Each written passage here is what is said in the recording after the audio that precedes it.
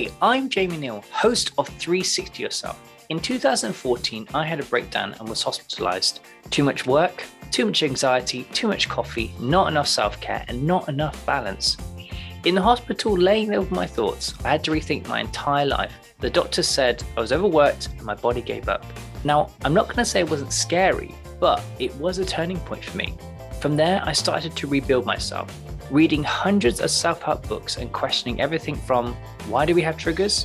What is ego? What is persistence and motivation? What is manifesting? And what is identity? Many years later, someone recommended that I start a podcast. I was always curious about how others lead their lives, and thus 360 Yourself was born, interviewing incredible minds on how they understand themselves and how they utilize knowledge and awareness to set out into their space. 360 Yourself is a dedicated podcast meeting brilliant and curious minds and looking at the world around them. I speak to artists, musicians, sports athletes, authors, CEOs, and experts in human behaviors, released every Sunday at 12 o'clock. I ask questions about their mindset, journey, values, ethos, to fully understand how each of their minds work and process information. How can we become more aware of ourselves to grow to the ultimate person we know we can be? How do you 360 yourself to 360 the world around you? If you do enjoy our episodes that you're listening to and certain themes and topics ignite within you, please visit our Instagram page at 360_yourself to tell us how you're growing and learning. Or you can email us, jamie@360yourself.co.uk. That's jamie@360yourself.co.uk.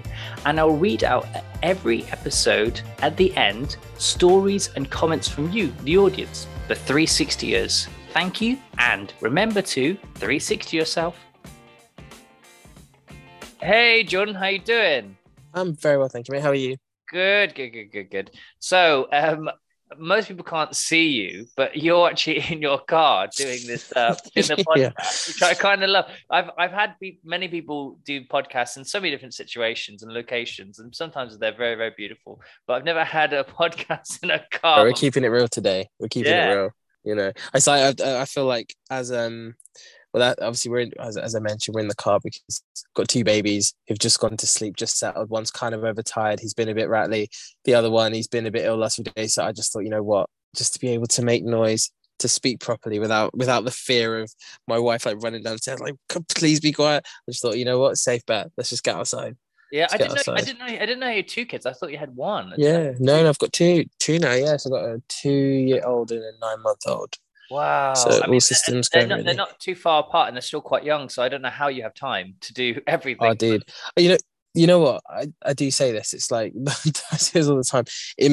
One of the most amazing things I think about having babies and having babies young is it really puts perspective on work to the point where work doesn't seem that difficult because obviously the intensity of just, you know, the noise, the demands, the reality of young children, which is amazing and full of life and joy and brilliance, but it's also silly intense and is the real job. And I give so much credit to my wife for working for like the real job, because we joke about it, I get to go and have my meetings, go to her house, have a coffee, go get lunch, and obviously that it's a job, but the demands of children is real, especially when there's that gap. But it's amazing, and they're doing brilliantly. And it is the best thing now, I think, to be able to, I also say this, it's like to go from being in a sort of corporate environment where, your time isn't really your own, but someone else ultimately owns your time, to being in control of my time fully has meant that I can completely sort of shape this job and this whole working life of mine now around them rather than the other way around, which has been amazing. So, yeah. Because I saw on LinkedIn you like a post about kind of the entrepreneurship and we all have to do these crazy 20-hour sort of days, and you can really like kind of curate the way that you want to live your life. And I read that and I was like, here's a man who knows what he's talking about, because I think the illusion that it's 20 hours and you don't see any social person, I think that old model's died, and now more people are nicer to each other, I believe, because that whole kind of mean co-working sort of space and to get to the top is sort of died now. And also not having a social life and stuff. I mean, we talk about you have people sort of do those books or those talks about, oh, you need to be doing it like 18 hours a day, 7 days a week, and not see friends and family. But then you have like other people like Stephen from the what's it called, Diary of the CEO. Like I've been he's been talking about like how that was like sort of like the ideology when he was younger, but now he's saying actually you don't need to do that. And I think there's more opportunity now for people who are listening to our conversation now, and other people like that, is that we don't need to do those sort of things. We can actually have like the morning to like really find ourselves and be with our family, go for our friends, and then really work hard for those 4 or 5 hours and really smash it out.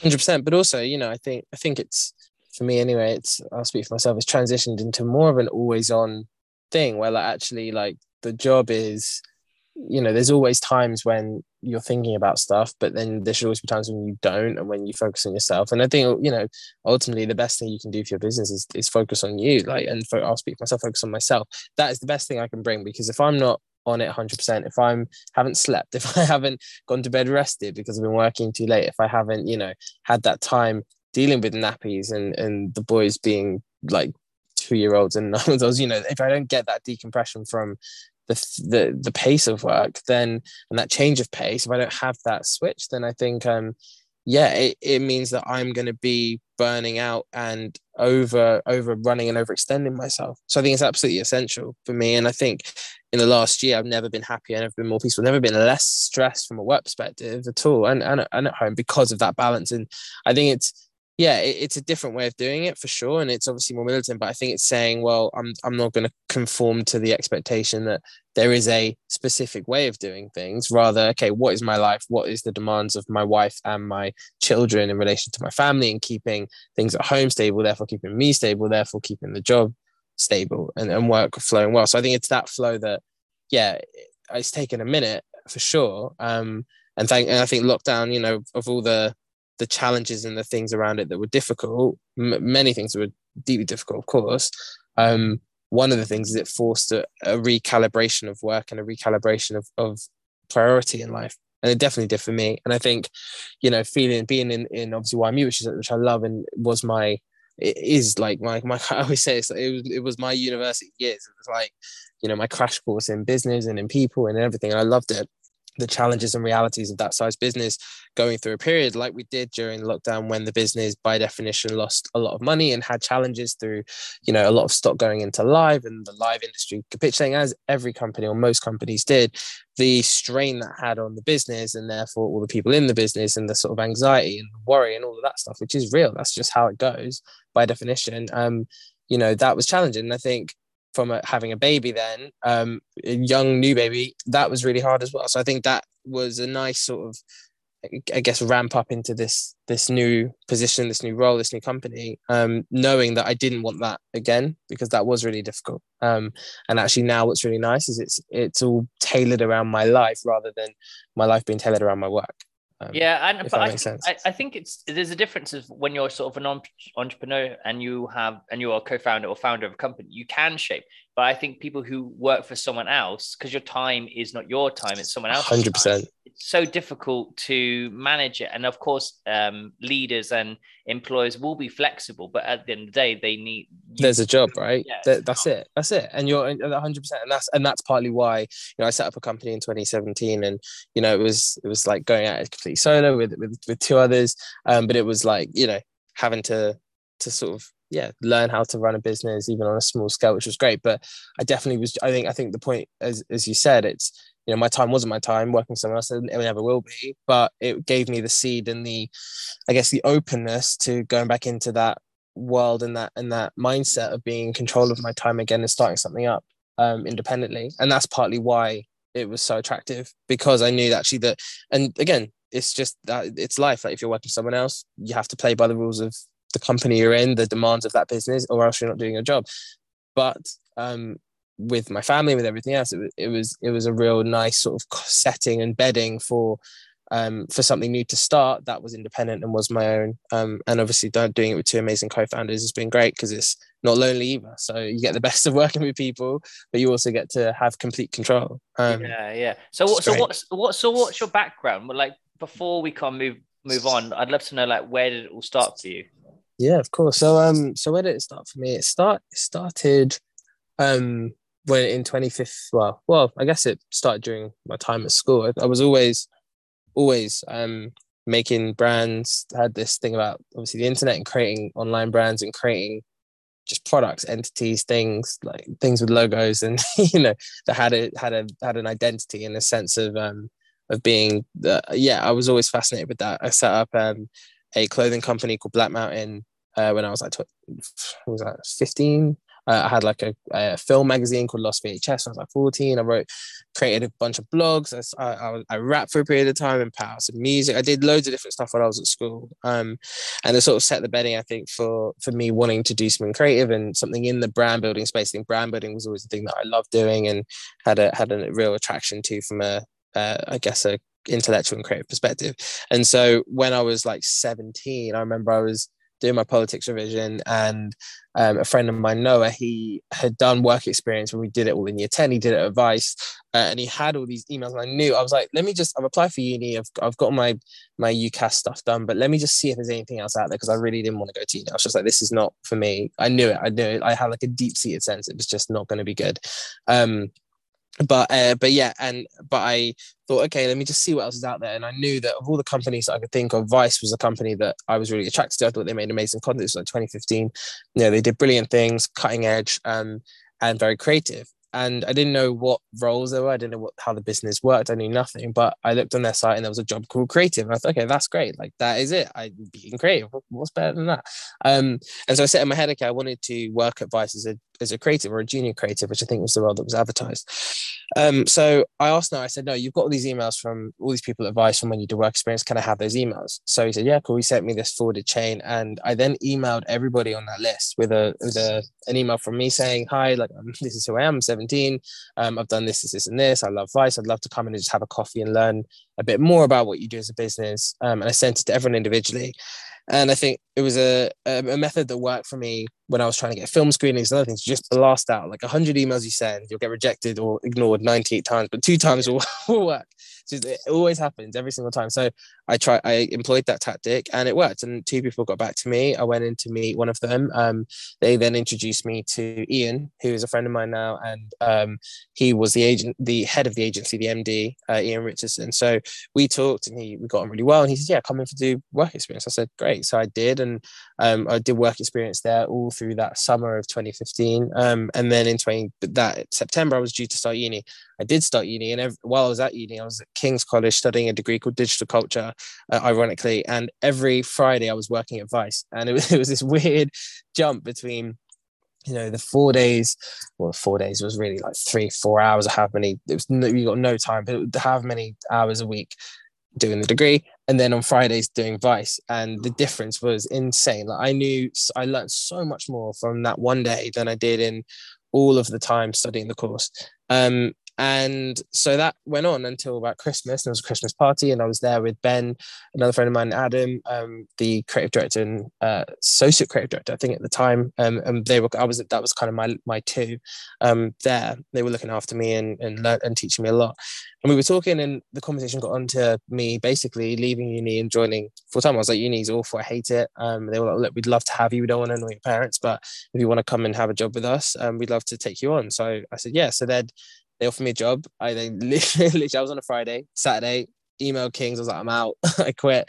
And started there. I was just before Christmas, started at Vice full time as a junior creative. Obviously that job that I saw back in my revision for politics started as a junior creative. And I think I was the youngest one ever to be there. I was like, must have been 18 at the time. And it was amazing and I loved it. But I was there for 3 months before Ian basically hit me up and said, look, I've got an opportunity to go work at Lab Bible and set up their agency. Do you want to come with me? And I loved Ian. I thought, great, why not? I've obviously been at Vice for a decent amount of time, not a long time, but a decent time. And I thought, Ian's amazing.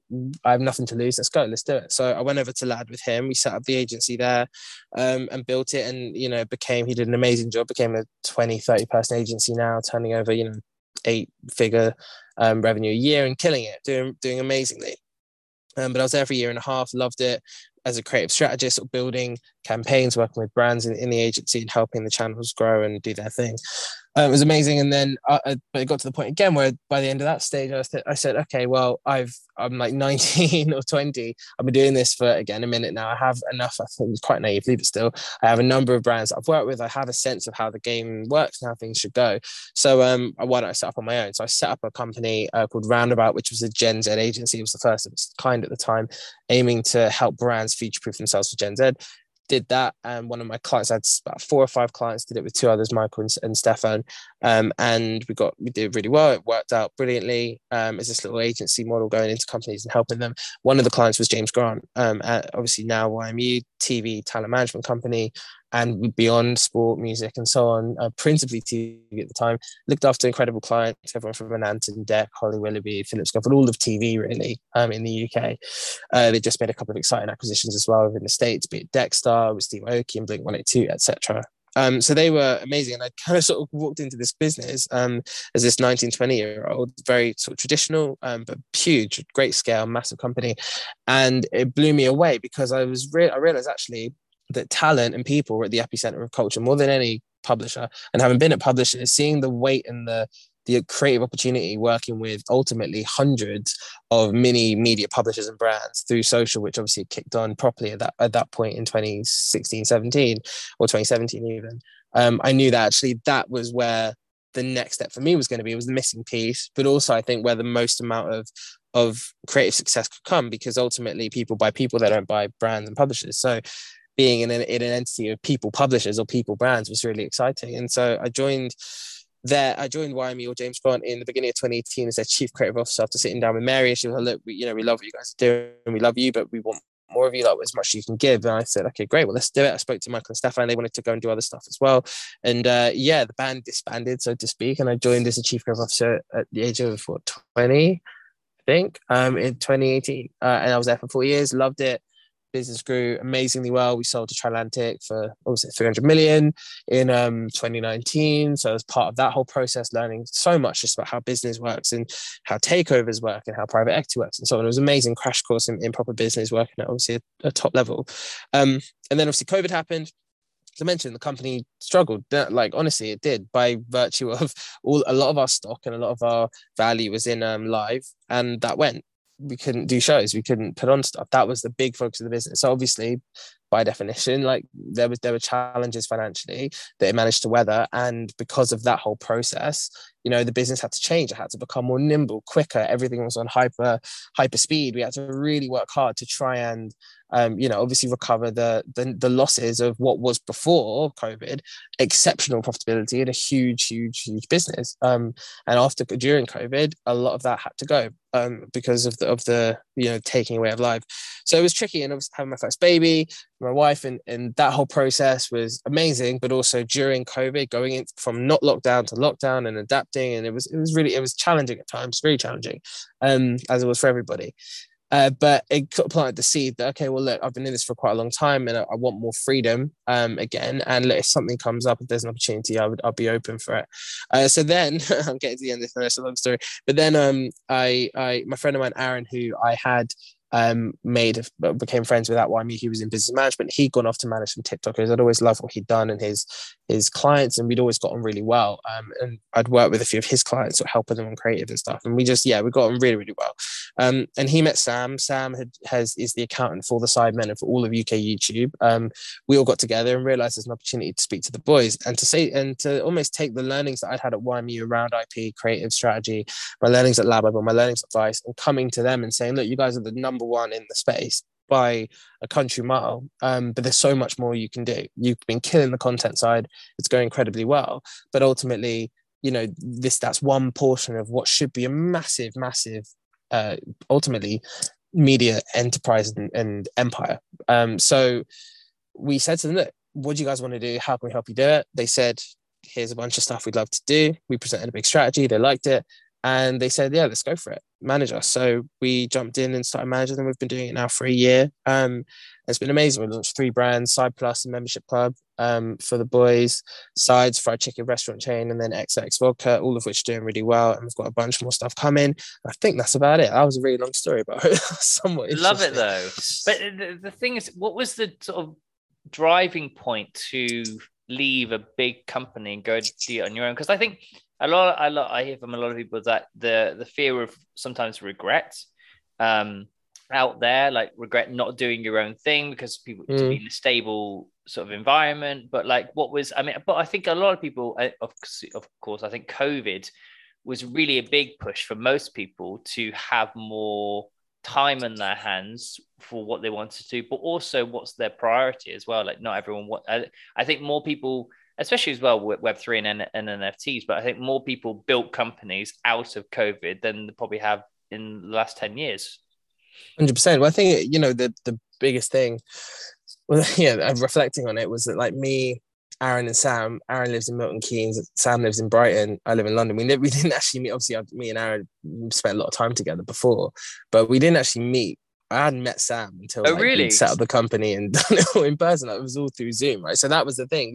The barriers were broken down as to how I think you can set up a company, how you can do things. So it made it quite easy just to get on with it. Because I guess we didn't have the choice. And I think it pushes whenever people are forced into positions or things are taken away, it kind of forces creativity by definition, because you're pushed into certain corners or you're pushed into limitations. Your life is squeezed. There's change, and that change is ultimately space for ideas. And I think a lot of people came up with some brilliant concepts during COVID. I know a number of businesses that flourished under it. As a result of COVID, not through the change, but people who come up with these businesses and just going for it. And I think also a lot of time, in YME, for example, we came up with so many concepts and ideas that we could just get going with, because we had to use the tools at our disposal online, and that I think taught a lot of people how to just create from the internet as much as anything else and just get on with stuff. So it definitely had that for us, and we were all there. Again, I hadn't met Sam until I remember the first time I met Sam was at the Strand. I think it actually was at the Strand, 180 Strand when we had one of our first meetings, maybe in like May or June, and we set this up in March. We launched and everything else. It must have been 2-3 months after, and I'd obviously been speaking to him for about 6 months. So, but we didn't need to. Isn't it funny how like business is now like done over Zoom now, and you don't need to like be in physical contact with anyone? And I think even just like the ideas of like people doing these avatars and metaverse or virtual showrooms where they have conferences in those sort of things, but they've never met these people. I think we're such in a weird, amazing space and time at present that we have so much connectivity, but we're not physically sometimes always there. But you can set up a business with someone if you've never met them before. Yeah, I mean, 100%. And I think we're a testament to that. I mean, similarly with the Sidemen Boys, like we did a lot of that early communication on Zoom, WhatsApp. Most of the time actually, we didn't meet them for quite a while in person, because obviously we couldn't. we just weren't allowed to. So I think that's one of the benefits from such a awful time in so many ways. I think one of the benefits was the shattering of I guess preconceived ideas of how businesses should run, how creativity should work, what people should do. That all went, and I think the rulebook got rewritten for the benefit of those who wanted to be nimble, creative, adaptable, and a bit different. And I think that really worked in our favor, as it did for a lot of people, I think. Yeah. Would you say that you're kind of a futurist in terms of like you're always thinking forward, or how do you? Because you come across such like your mind's very quick, right? So are you always looking forward? Because obviously I think part of most of your job is obviously being creative and listening to what's present in the moment and what's trending, etc. But also thinking in the future. Do you find that sometimes you're too in the future and you need to you personally need to set yourself in the present moment? And I'm sure your kids do that for you, because you can't be anywhere else but there. Yeah, for sure. I mean, I think I definitely try and stay. I think the only way I stay sane is not actually looking ahead. I don't think ahead. It's really weird. I think I had to learn in order to maintain a level of peace, especially around with babies and everything. But when things get really busy, I don't know how other people deal with it. I don't my brain doesn't tick in the future. It has to stay where it is, or else, like even now, I think the way that I go through days is is through just, you know, waking up and then looking at what I've got today. And okay, cool. Like I've got this thing now, this thing now, this thing now, Yeah. rather than what's my next week, what's the week after, or else I think I would go. I think it would really tip me because Yeah. you know, I think it's a really it's been great because it means everything flows, and you know, it's a really interesting quote, like, you know, when you flip your life from life happening for you rather than happening to you, things really start to move and flow. I think it's absolutely true. Like life happens for you, and if you go with it, things start to work in peace and in a sense of harmony, rather than in, and this for me, I can speak for myself, rather than feeling overwhelming, anxious, challenging. Things feel a lot more peaceful when you're present, when I'm present anyway, and when I don't think ahead. So I think actually even in kind of analysis, or when I'm looking at like creative solutions and ideas, actually a lot of the time it's about instinct and about again what works right now at this moment, rather than trying to construct what I think will work in the future and so on. Because I realize you can't control anything really, and I think also that whole COVID experience proved that for so many ways. So true. Because you know, people had plans, we had plans, and those plans went. So what was the work, the value in that planning? It's so fascinating, isn't it? Because you have all these sort of projections within companies and your careers and in your life, and go, okay, I want to be doing something. Like I know I was a big culprit of that when in my younger years, going, okay, at 25 I want to be here, at 30 I want to be here, 35 I want to be here, and then financially you want to be at a certain point, or career wise, or personally you want to be in a certain place. And so I think as you get older, maybe potentially that there becomes the idea of goal setting. There are sort of goals that you want to hit, but they're more fluid and they're not that so concrete. And they're like, okay, these are just little chapters. And I think as Kevin Hart always says, like, what does your book say at the end? What is it filled with? And it is a chapter, but it's malleable, it's flexible. And I think personally, if you set too many futuristic goals, or you're so far in the future, it's such a for me, it's detriment, because you're never really in. Because I always think about there was someone recently who has been diagnosed with brain cancer recently. One of my friends, unfortunately, and I got really emotional reading this, because I was just like, sometimes we get so overwhelmed or so anxious about really big things in our life, but they're not, if you zoom out, they're not really that big, because we've actually just woken up. And so I love talking to really ambitious people about like futuristic goals or visions or manifestations, and how do you manage that being in the present moment? Because we're, as people, as some people, we want to do really well with our life, and we want to cram everything in, because time is very precious. But I'm fascinated with when you're kind of faced with like being human and what that means, and actually just waking up and seeing your partner or seeing your friends, and also not getting that anxiety from that deal that didn't go through, or the thing that you wanted to have done in the end of the month, but actually people are fighting sometimes for their lives. And it brings me down and makes me more grounded in this sort of, in the world that we're occupying in. Dude, 100%. And I think, I mean, maybe I should do a LinkedIn post on this, actually. Must be my team, but it's there's something. I mean, I have no goals. Is that really? I have no. It's great. It's great to hear these things, though. I honestly don't think I've ever had a goal from a career perspective. The only one, genuinely, because I had never started in the world of work, was to be a junior creative advice. Because that was the only thing I knew. Not even the only thing I knew. I didn't know anything else. I didn't know what a job was, or what the industry was, or how it worked. I just knew that was a role, and it was a role that I would like to come out of school and one day have, because it fit my skill set and everything else. And I think since that point, I can tell you right now, there's been I've never had a goal, and that's probably a bit mad, but I've never had a goal, and I've never had a sort of a target even, other than just take each day as it comes and try and do the best job that I can today in whatever I'm doing, and enjoy it and be at peace with it, rather than, oh, well, in 10 years time, I want to be doing this thing. I could not tell you. When people say, what do you want to be in 5 years? If someone asked me what I want in 5 years time, I would have no, just to keep, be at peace, have my family happy. I mean, I think that's one thing, right? With family, there is, I guess it does change that ever so slightly, because your goals are more for them. It's more, it's more like to make sure my family are happy and stable and thriving, and the boys doing well and everything else. But my wife is good and stuff. But on a personal level, I've really never had a goal. It's weird. It's the first time I've actually thought about that. I don't, and I know when you read those books, oh, you need to set your 5-year plan. I just don't. I don't buy it. It's never appealed to me to live to live and try and control life, which is not in your control. By definition, it's life. I mean, the only thing you can control is your reactions. That's the only thing. Yeah, exactly.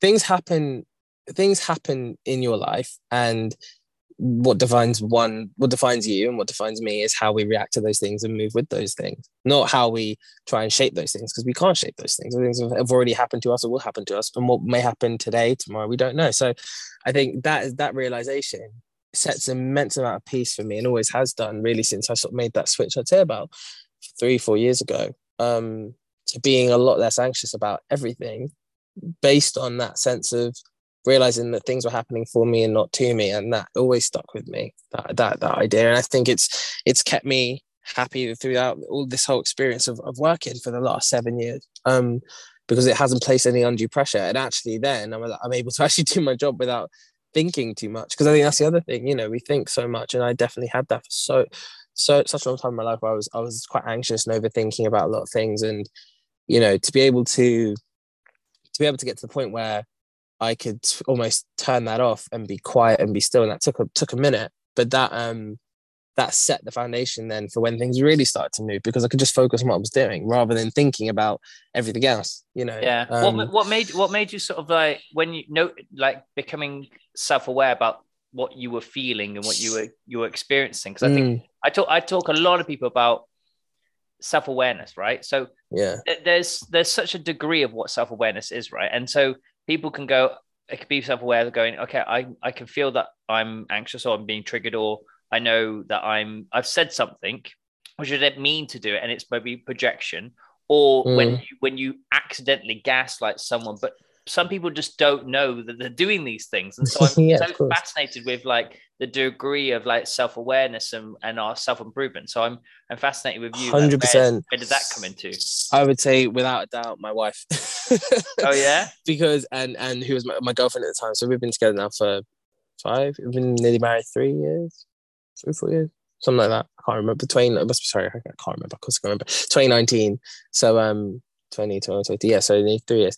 And then 3 years this May. And but we were together for like 5. We've been together for like 5 years. But for sure, I think living with somebody, we spent a lot of time with each other naturally, and we've had 2 babies with each other, and she's amazing. But the most, I think, the most important thing about, and it's partly why I think I was so keen to get married and do all of this young, because it's the mirror, and it's the mirror that having somebody so close to you holds up, that mirror that is a pure reflection, where you see all the bad things about yourself. You see yourself in a true light, because you have that light reflected by somebody who is willing to call you out on that stuff, or somebody who's willing to kind of pull up behaviors that are subconscious, which you might not even know you're doing, like all the things you said, which we're all guilty of. I'm obviously 100% guilty of all those things.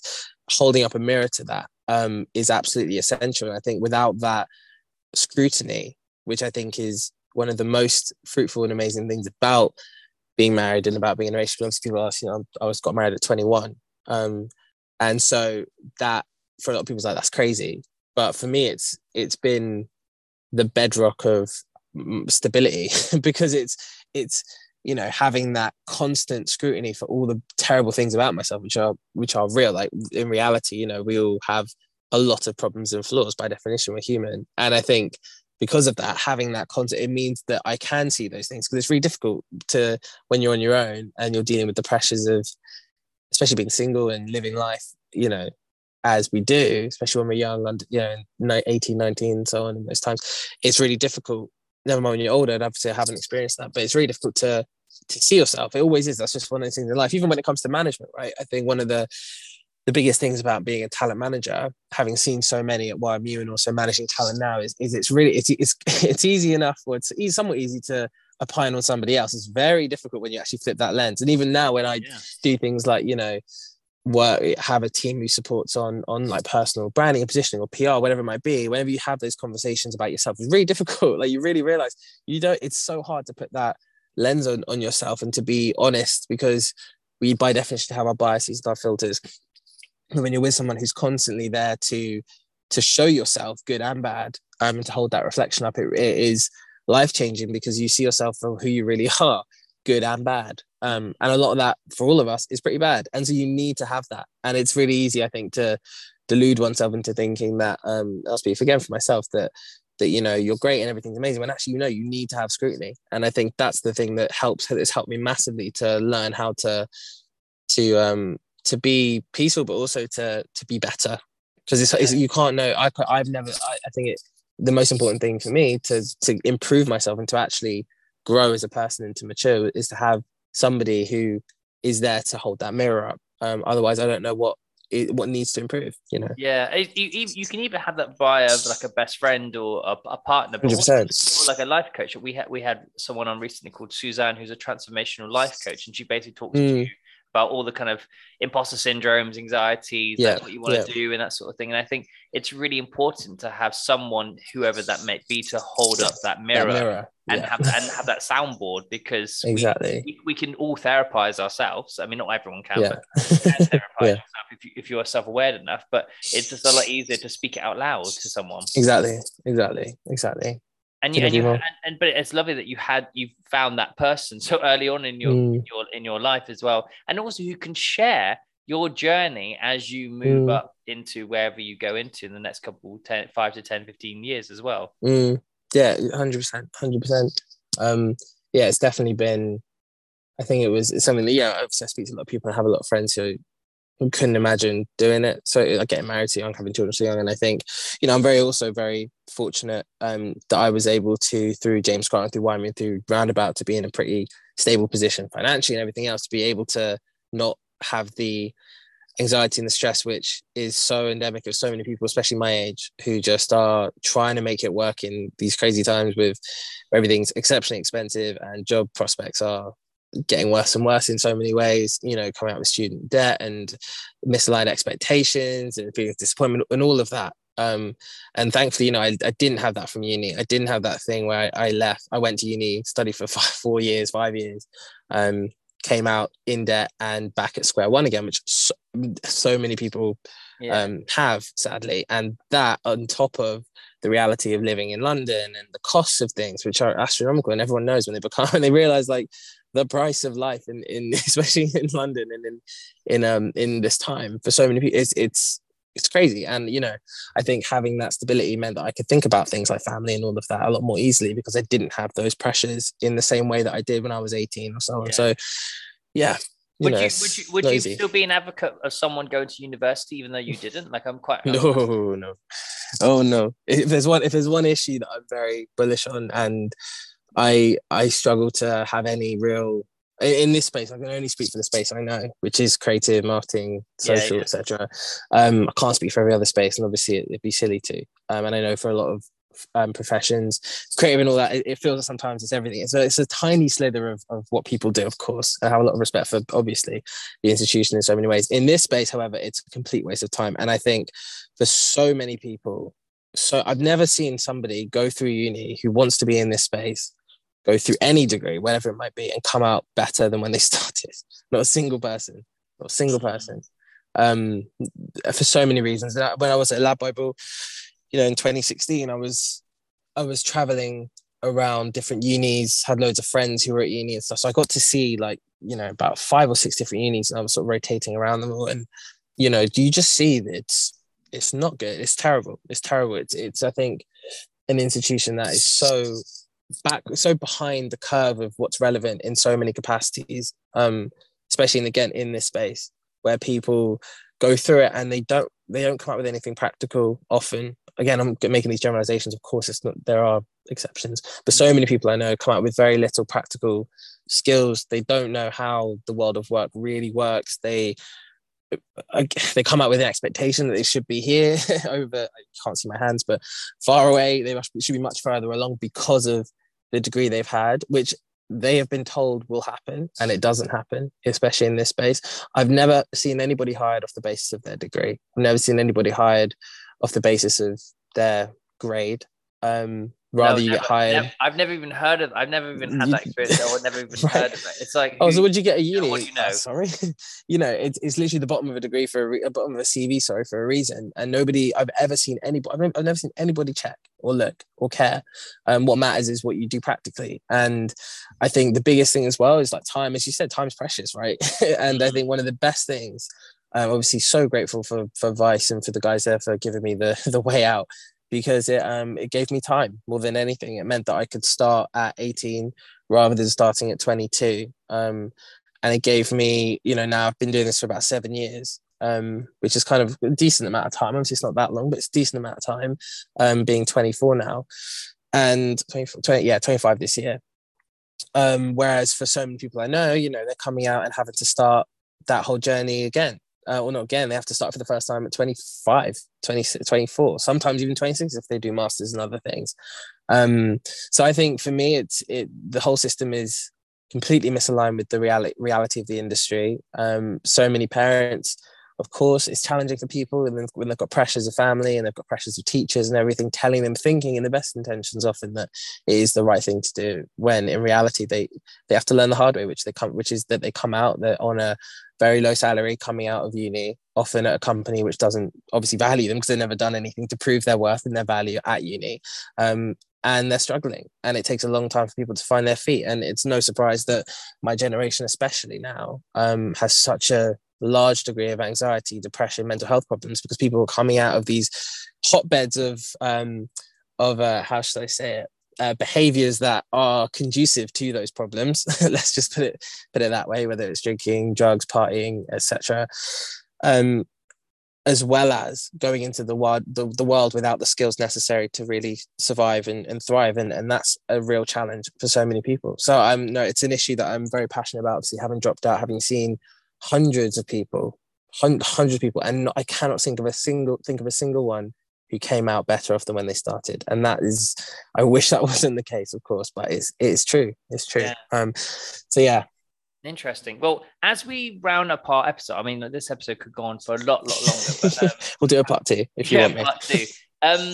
We'd love to do give backs with our guests. So I know we've touched upon loads of different points, but what would you give back, maybe to your younger self or someone else in the audience that you would probably love to know about? Whether it could be advice, could be a painting, could be a book that you read, could be a person that you met, anything you would give back. Oh, that's a good question. It's a very good question. I think advice. I'll give some advice, which I was speaking to somebody yesterday who is maybe a few years younger than me, went to my school. We were talking about life and everything else. And I'm saying, I say this to myself again, just start. Just start. I think it is. He even said it. He said, and it goes back to the point around uni and everything. It's delaying the inevitable, which is that you're going to have to start eventually. And he said that he went to uni, he spent a lot of time there, and he said it's delaying the inevitable for so many people. And I think the biggest thing that I'm grateful for is that I got the opportunity through Adam and Ben and Ian at Vice to start as soon as I could. And whatever that means, whether it's, I want to be a presenter, okay, we'll start a podcast, or I want to be a social media manager, okay, well then start a page, or I want to, write for X channel, oh, well, okay, I'll start a blog, whatever it might be. It's just starting. I think Gary Vaynerchuk, who obviously is loved and hated in probably equal measure, but I have a lot of respect and love for some of his messages. I remember one thing that when he was doing his personal branding blast in like 2017, when I was doing Roundabout and the daily vlogs and all of that, one thing he always said, and it stuck with me, was the principle of 1 is better than 0, right? Like 1 is always better than 0. Actually having 1 follower, 1 play, 1 whatever it might be, is better than having none. Having 1 thing out is better than having none. It's something, again, that stuck with me constantly. And I think it's something that I would say to my younger self, or to other people who are struggling or overthinking or worrying about the future. It's just start, just get on with something, because you'll learn more through doing than you will through thinking. Again, back to that initial point that we were talking about. And I really believe in that. And I think it's something which I hope more people can realize, that starting, whatever capacity that means, will get you much further ahead than anything else. And the good thing is, again, with the whole piece around lockdown as well, going back into that, you know, the tools are there. And the rules are being rewritten because culture shifted so dramatically that you have the chance to start now doing something more than ever before. Everyone who has a phone can start an Instagram account, can start a TikTok, which is obviously, you know, the one right now, can start, and we all can do something. So yeah, that would be my advice. That'd be my give back, is just to start. And also, look, if anybody listening to this wants any support, something I always want to do as well is be there for people who sometimes just need a bit of advice or need some kind of support, because it's hard. And I'm always here for people if people want to message or email or you know, WhatsApp, whatever it is. Because sometimes people just need someone else to tell them to start before they can get going. Yeah, and to give them a few pointers. They need that sometimes, that reassurance that it's okay to start a TikTok. Exactly. You can. Exactly. Just do it. Yeah, exactly. And you'll find your audience though. I meet the most amazing people who have these crazy careers in these really strange places. And I'm just like, and I believe that there's an audience for everything, right? There's 100% an audience for everything. And I find myself in these situations, and it's just like, I didn't even believe there would be an audience for that, but somehow there is. And these people are making a lot of money and doing amazing things. And I'm like, so even if it is like the guy on TikTok who's the train guy, I don't know what Francis. Yeah, him. Like, I mean, there's an audience for it. I mean, do you know what I mean? Train or whatever it is. So like, just do it. Just do whatever, and you find 100%. And I'll add one more point onto that, which I think is key in terms of finding, is that you or one has a completely unique value. I think I speak to so many people and they doubt themselves and they say, oh, I can't do this, I can't do that. What makes me special? And I think, well, you make yourself special, because your taste, your personality, you know, your upbringing, your cultural references and touch points, all of that will be completely 100% unique to you. And so because of that, if you have confidence in it and you back it and you know yourself and you know what you like and you know what you represent culturally and who you are within the space, you carry with yourself a completely unique viewpoint and value. And I think that is something that people don't often, I think about, that you, as you know, there's no other you. So regardless of, well, I haven't got the skills, I haven't got this, well, yeah, but you are completely unique and you are yourself. And therefore you bring something to the table if you know what that is. And that's, I think, also going back to that self-awareness piece, if you can know what that is, it's a real superpower, because you realize, hang on, I don't have to keep looking for, you know, or trying to turn myself into something else in order to add value. Actually, I add value just by my very being who I am, what I represent, and by being me. And I think that comes to the point of the niche. Francis, for example, Amelia de Moldenberg, who obviously had the pleasure and privilege of working with for many years, or Amunya Chihuahua, whoever it might be, people who are now flying and killing it, they had a real conviction that their personality, their humor, their just them as people was their advantage, was their USP, and that's exactly it. And because of that conviction, now they're flying. You know, exactly as you said, there is an audience for everything, and there's an audience for everyone, I think. Yeah. Well, thank you so much, Jordan. I'm very, very pleased that we made this happen. And I just an awe of you and your self-awareness and the way that your brain works. It's fascinating. That's what I love about doing the podcast. It's meeting brilliant people and jumping into their minds as well, and also giving impact to other people who are listening in, who are finding their way as well. So thank you very much for coming on 360. Oh mate, thank you. Anytime, if you want to do a part 2 whenever, just let me know. Always done. It's been a pleasure talking to you. Thank you so much. You have been 360. Thank you very much. Thank you very much for taking the time to listen to our awesome guests. Please subscribe to our podcast to access all our amazing episodes. We're released every Sunday at 12 o'clock. We're available on all listening platforms: Spotify, Pocket Casts, Google Podcasts, and Apple Podcasts. You can also find us on Instagram for more discussions, education, and inspiration at 360_yourself. The host, that's me, Jamie Neal, on Instagram at JamieNealJM. If you do enjoy our episodes that you're listening to, and certain themes and topics ignite within you, please email jamie@360.co.uk, and I'll read out at the end of each episode stories and comments from you, the audience, the 360ers. And remember to 360 yourself